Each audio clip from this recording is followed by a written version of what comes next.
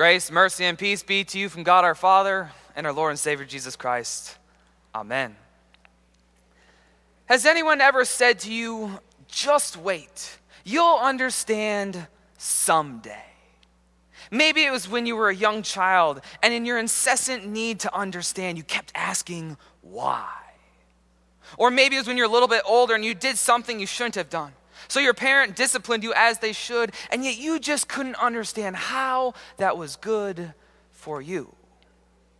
Or maybe it was at some point in your life when you're going through something rather difficult.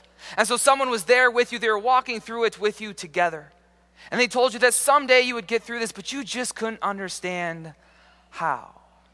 And so they said to you, just wait.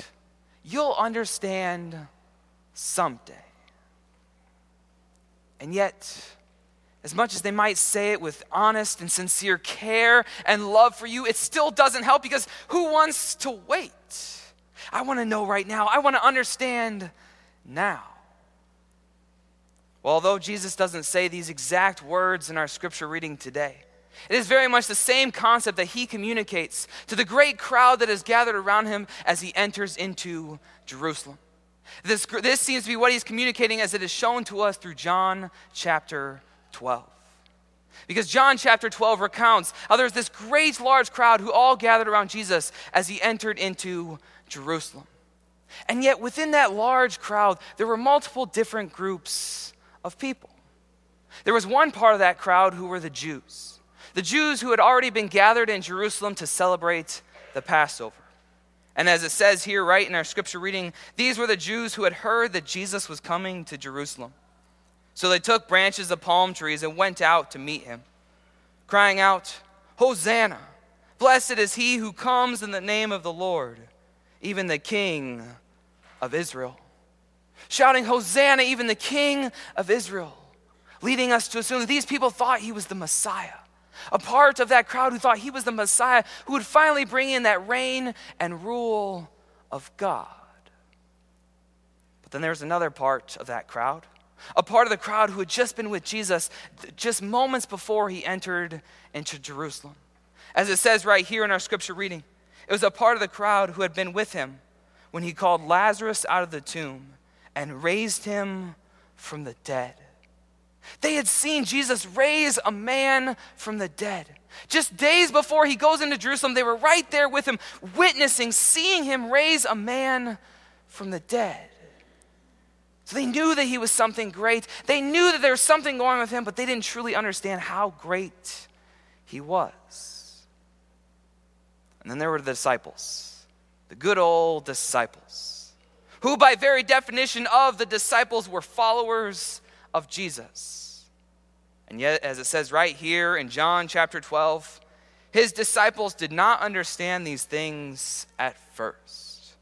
Meaning these things at first referring to the very thing that was happening before their eyes.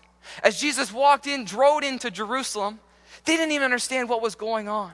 They didn't fully understand who he was and what he was going to do. And then there were the Pharisees. The Pharisees were grumbling amongst themselves, saying, look, the world has gone after him. The world has gone after Jesus instead of what they wanted.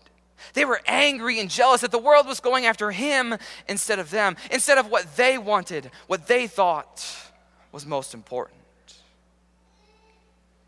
If you pause for a second, doesn't this sound very familiar to what we live in our world today? If you were just to take St. Paul's Lutheran Church right here in De Pere and look around in the community around us, don't you think you'd find some of the very same opinions, thoughts, and understandings of Jesus? Those in this community who are angry and jealous because we're going after Jesus, because we're not going after what they want and their priorities, but after Jesus. And possibly people in this community who know that Jesus is something great, that he's got something going on for them, but they just don't know how great. They don't know how amazing he is.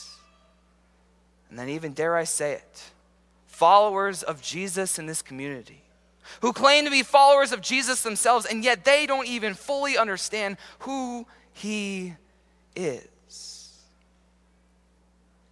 So what's the answer?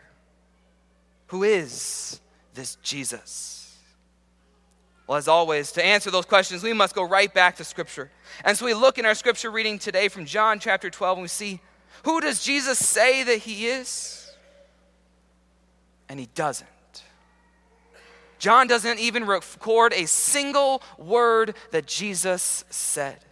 It's not recorded any single word that Jesus said as he rode into that city of Jerusalem that day. Now let me make something clear.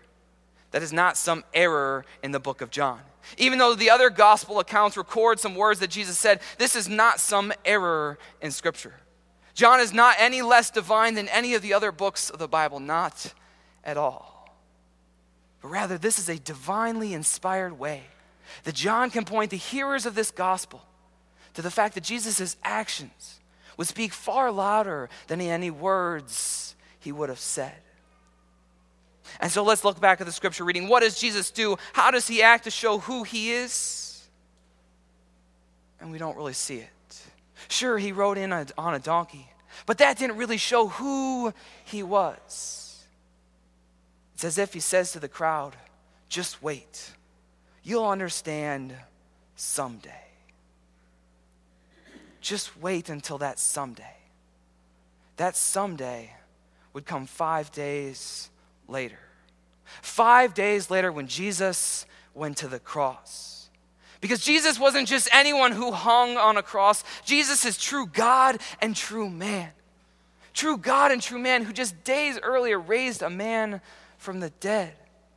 True God and true man who healed multiple times in front of the disciples. Who taught so authoritatively in front of the disciples. And true God and man who never once sinned. Never once did anything wrong. Never once harmed another person. True God and true man who went to the cross. Who hung there humbly, patiently, undeservedly. And that is the moment that he was waiting for. That was the day that he was waiting to show the people who he is. But not just that moment. It was also that moment paired with the one that would come 3 days later. I pray you already know what I'm going to say. It was that moment 3 days later when he rose from the grave. When they went and the stone was rolled away and Jesus wasn't there. There was only yet an angel and the linen cloths. Because Jesus wasn't there because he had risen. He had risen. Death no longer was there. Instead, he was alive. And that was the moment that he was waiting for. That moment paired with his death and resurrection together is the very day that he was waiting for. The very thing he was waiting to do to show the people who he is. That Jesus is truly the King of Israel. That Jesus is the King of Israel. Which doesn't mean that he sits on some earthly throne in the Middle East. But through his death and resurrection, he shows that his reign and rule extends to the ends of this earth. That his reign and rule extends to the ends of time even. Meaning he's your king. Your king who guards and protects you. Your king who's with you every single day. Your king who gives you the assurances of his many promises. And your king who doesn't rule with a heavy hand. For your king who rules with grace. Your king who rules with love. And your king who serves by sending you his one and only Son so that you can have life. That's who your king is. Your king who is Jesus Christ, the King of Israel. And that's who we celebrate today. Today on this Palm Sunday, we celebrate Jesus who is truly the King of Israel. And we celebrate today much like they did that very first Palm Sunday. With our palms decorating our worship space, with our children singing here, waving their palm branches, and of all of us singing together, Hosanna. Blessed is he who is the King of Israel. But you see, our celebration is different because we know what came after that day. We know the events that followed that entrance into Jerusalem. And so we know for a fact that he is the King of Israel. But this Palm Sunday, we also celebrate like the people by fixing our eyes on Jesus. fixing our eyes on Jesus and looking forward to what he's going to do, to the days that are coming ahead in which he will institute his Holy Supper, which he will go to that cross, and when he will rise from the dead. And what better way to do that? What better way to fix our eyes and our hearts on Jesus than to be in worship? And so, yes, I am saying that all of us here should be together in worship yet 3 more times in the next 7 days. So on Maundy Thursday, whether you're here at 11 or 7, and Good Friday at 12:05 or 5 or 7, and on Easter at 8 or 9:30 or at 11.